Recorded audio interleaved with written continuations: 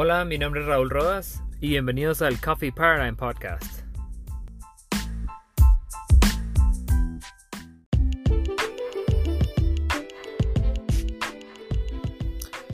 ¿Cómo están? Pues para hacerles un poco de la introducción de este episodio, voy a estar hablando de lo que son las cafeterías de especialidad, un poco como de qué es lo que realmente como que sucede en el medio ambiente de los baristas y más o menos cuál es el significado de las cafeterías de especialidad. Quisiera como extender muchísimo el tema y creo que hay un montón de temas que podemos hablar, de tueste, de baristas, de competencia, de muchísimas cosas. Pero lo quise hacer un poquito más general y luego me voy a ir metiendo temas en otros episodios, pero es para que vayamos dándole un poco de introducción a qué temas quieren tocar y qué temas son los que quieren que sigamos hablando. Así que espero que disfruten el segundo episodio y aquí está, aquí les va, y cualquier cosa me pueden comentar en mis redes sociales y aquí también.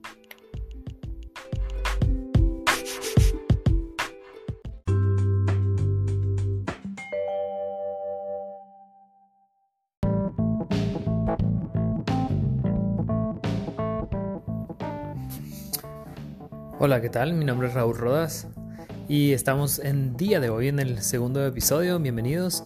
Este es el primer episodio en español, pero es el segundo episodio del Coffee Paradigm Podcast.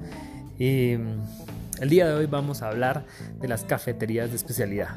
A ver, las cafeterías de especialidad es simplemente algo que nadie habla y hay muchísimos temas en donde realmente pasan cosas que nadie dice. Digamos, por ejemplo, yo tengo comentarios todo el tiempo de personas desde el inicio que se empezó en las cafeterías de especialidad o las cafeterías de tercera ola, en donde, digamos, ¿qué es un barista?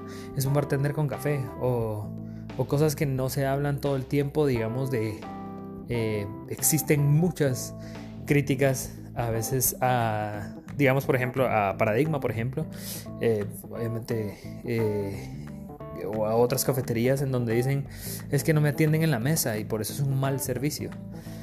Tenemos a veces como una definición como que no exactamente es lo que es una cafetería de especialidad. Pero bueno, para empezar un poquito de ello, les quiero explicar tres cosas, ¿sí?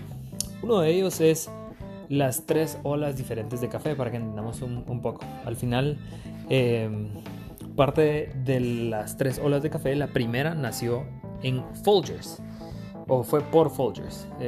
Como todos saben, Folgers, digamos, es un café que al final uno pone en la cafetera y esa fue el inicio de las cafeterías, o bueno, no las cafeterías, sino de la primera ola de café, en donde todo el mundo tenía la accesibilidad a tener café molido para hacer en su cafetera en su casa. Luego nació la segunda ola, que fue gracias a Starbucks. Starbucks, por ejemplo, fue los pioneros en hacer las cafeterías o los coffee shops, donde básicamente uno podría tener la oportunidad de tener a disposición un café, un frappuccino, diferentes bebidas de café a base de espresso, o en donde pudiéramos elegir un menú diferente, en el donde nosotros pudiéramos llevar y agarrar una taza de café y llevárnosla a nuestra casa, a nuestra oficina, autoservicio, etcétera, etcétera, ¿sí? Y luego nació la tercera ola. Ahora, la tercera ola es el día de hoy la que estamos viviendo y aún podemos ir hasta la cuarta y la quinta, que van derivados de esta misma. Pero la tercera ola son las cafeterías de especialidad, los coffee shops de especialidad, ¿sí? ¿Qué diferencia hay? Bueno, si nos vamos a los principios, digamos, de un vino, por ejemplo, o de un whisky, digamos, cuando nosotros vamos a un restaurante y vamos a pedir una botella de vino y quiero ver la carta de vinos en un restaurante de excelencia, de tenedor, normalmente como les van a venir y dar una botella de vino y les van a decir, miren, tenemos estas diferentes opciones. Por ejemplo, tengo un Shiraz de hace 3 años o 5 años, estuvo este vino en 12 meses en robles de barrica, estuvo 12 meses guardado en barriles de roble o ya sea de cedro, de lo que sea, en una barrica, pero estuvo encerrado de esa forma para que tuviera estos sabores y etcétera, etcétera, y es de esta cepa.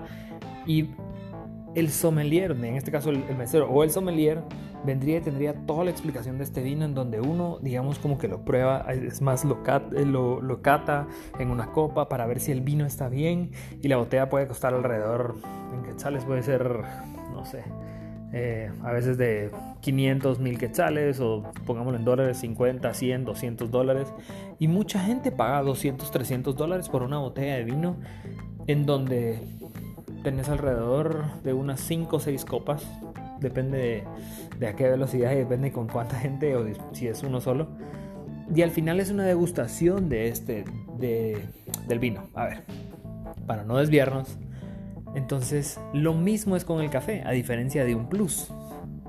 El vino se coloca en una copa, se airea, extendemos sus sabores, nos lo tomamos, perfecto, acompañado de una comida.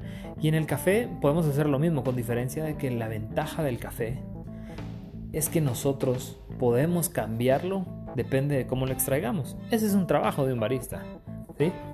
El barista prepara las bebidas a base de café, y no necesariamente solo de espresso, sino de café filtrado, de un Chemex o un Chemex, como le dirían algunos, de un B60, de una calita, de un cold brew, de diferentes formas. Y un mismo café puede cambiar dependiendo de cómo lo extraigamos, si es frío, si es caliente, si es en diferentes bebidas, por ejemplo. Y estoy mencionando sin saborizantes. Un latte, un cappuccino, un café olé, etcétera, etcétera, un macchiato. Y sobre ello existe el mismo trabajo de las fincas y de los productores que están detrás para dar ese plus a ese café especial, que se puede procesar de una forma diferente, y que sí, existen cafés que cuestan $50 la taza, y que sí, existe una libra de café, digamos un geisha, la nota más alta que me acuerdo estaba de $125 la libra en oro en Finca La Esmeralda en Panamá. Oro, que quiere decir de que cuando se tueste va a perder un 10 o un 20%. Entonces, ¿qué es una cafetería de especialidad y por qué lo comparo con el vino? Porque deberíamos compararlo con el vino, con el whisky, con las cervezas artesanales, porque esto es lo que nos dedicamos nosotros, las cafeterías de especialidad. El barista, y no es barismo por cierto, el barista, su trabajo es de brindar diferente información, y toda la información que hay detrás de ese proceso de la finca, de lo que costó y lo que fue difícil procesar este café por el productor, por todas las personas que tocaron este grano de café. Entonces, aquí vamos con la tercera ola. Los coffee shops de especialidad luchan todos los días por una culturalización. Cuando nosotros abrimos Paradigma Café y Paradigma Coffee Roasters, que por cierto Paradigma Coffee Roasters está patrocinando esta taza del día de hoy que estoy tomando, es un café de finca La Maravilla, de Mauricio Rosales, muy muy bueno, de Huehuetenango, está a 1800 metros sobre el nivel del mar. Pero les contaré un poquito más, pero básicamente nosotros empezamos con la idea de culturalizar a la gente, porque lo que nosotros quisiéramos todos los días es que la gente lo usara como un vino. Nosotros queremos presentar, y todos los que hacen cafés de especialidad queremos hacer todos los días, presentar un café increíble, único, en donde sea muy difícil probar algo igual. Nosotros tenemos todos los días la oportunidad de tomar un vino de diferentes lugares, de un precio alto, porque sabe bien, porque sabe diferente, igual que un whisky, igual que una cerveza. Pero en el café es un bien que todos los días casi todos tomamos. Hay muy pocas personas que conozco que no toman café, y si no toman té, que es un derivado en donde pueden hacer la excelencia en ese sentido, ¿sí?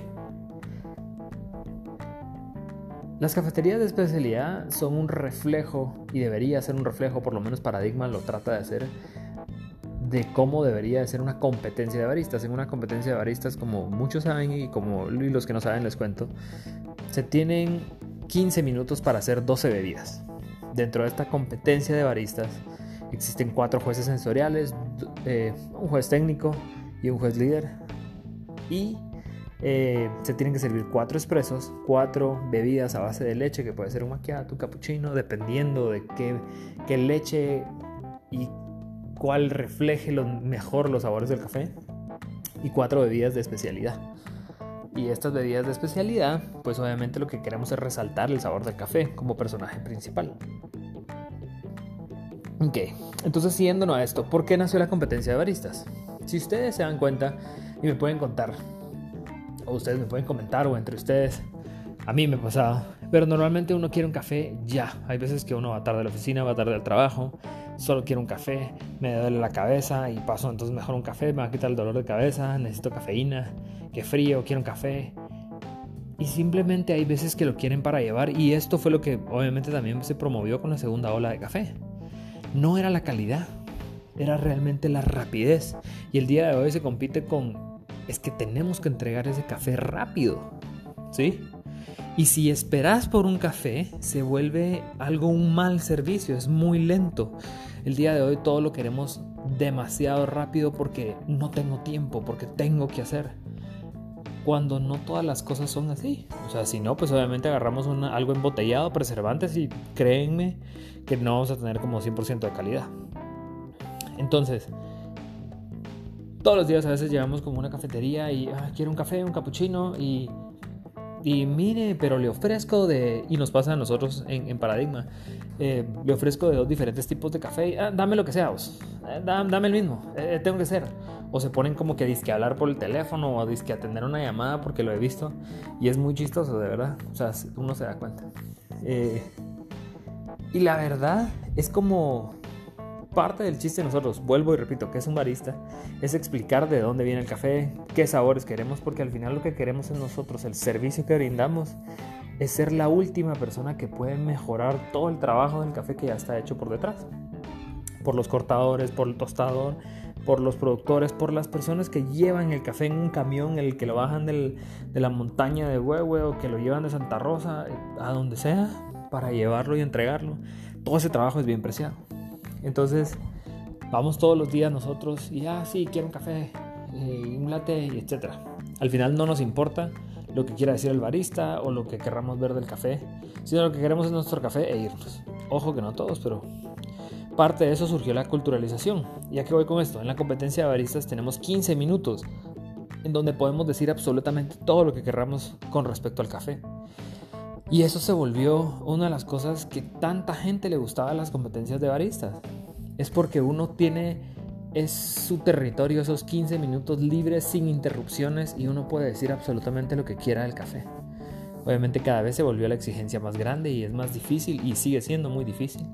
Pero digamos, en Paradigma eso es lo que queríamos hacer. Es una réplica de una competencia de baristas.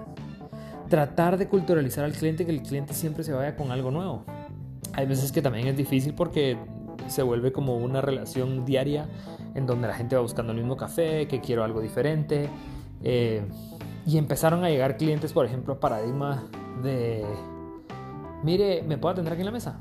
Y es como, no, nosotros no atendemos en la mesa. Y se enojan, y lo cual me parece chistoso, es porque diferentes marcas de restaurantes no atienden en la mesa. O sea, incluso McDonald's, Burger King, comida rápida, no atienden en la mesa.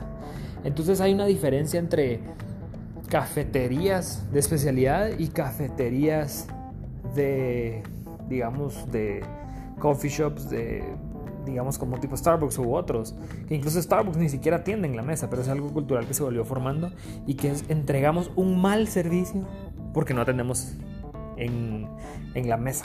Es un poco increíble. Al final, como siempre, existen como buenos comentarios, y no somos perfectos, y hay que siempre mejorar y escuchar al cliente. Pero incluso como nosotros tuvimos la política desde el principio hasta el día de hoy lo hacemos, es que nosotros colocamos azúcar, y no azúcar blanca sino azúcar morena, porque es la que menos daña a los sabores del café y es la que es menos dulce por sistema para el cuerpo, y aparte de ello colocarlo lo más lejos posible porque el café tiene sabores únicos dentro del café. Y nuestra meta es que la gente pruebe por lo menos un cappuccino, un latte, un café negro, filtrado, lo que sea, por lo menos una vez sin azúcar. Y nuestra filosofía es, quiero un cappuccino, sí, aquí tiene, mire dónde está el azúcar, mire, lo tenemos hasta el fondo, pero por favor por lo menos pruébelo una vez. No necesita azúcar. Si usted cree que le quiere echar azúcar, pues con muchísimo gusto. Igual Splenda, que al final es algo artificial. Muchos de los clientes han cambiado sus hábitos en probar un café antes de echarle azúcar, antes de colocarle azúcar o antes de colocarle lo que sea, y ha funcionado. Hay gente que nos ha alegado muchísimo y ha dicho, y en reseñas en Facebook, como un pésimo servicio, no le echan el azúcar, no le ponen el azúcar de una vez al vaso, que digamos hay cafeterías que lo hacen por rapidez, porque eso se le llamó, y estoy haciendo los dedos entre comillas, a un buen servicio, lo cual no es cierto. El servicio no debería ser por cuánta azúcar le echamos al vaso, por las facilidades que uno quiere o uno no quiere. El chiste de qué cafeterías y hacia dónde vamos es sobre todo como nosotros y nosotros digamos lo que queremos en las cafeterías de especialidad es exponer los sabores del café. Y si no lo conocen, el parte del chiste es culturalización. A ver, yo no me extrañaría de que si alguien va digamos a un lugar donde venden vinos y son especialistas en vinos y van con el sommelier y le dicen, mire, quiero un Shiraz y sí, le ofrezco este tipo de vino, es un Shiraz, etcétera, etcétera, tal año. ¿Y sabe qué? Se lo vamos a servir en esta copa. No, a mí no me gusta esa copa. A mí me gusta en un vaso normal. Sí, pero no se toma. No, pero no me importa. Qué mal servicio porque el cliente siempre tiene la razón. Y al final no es así. No, el cliente no siempre tiene la razón. Porque si el cliente desconoce hacia qué lugar va y las cosas son de forma correcta en algunos lugares, nosotros como clientes es bien difícil ir a corregir a cómo queremos las cosas.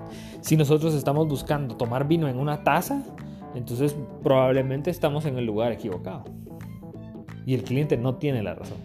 Muchas de las veces nos pasa eso en las cafeterías de especialidad. Me pasa muchísimo en Paradigma. Me imagino que en muchísimos lugares en Estados Unidos pasa también, que siempre lo dicen, en México, en Latinoamérica en general.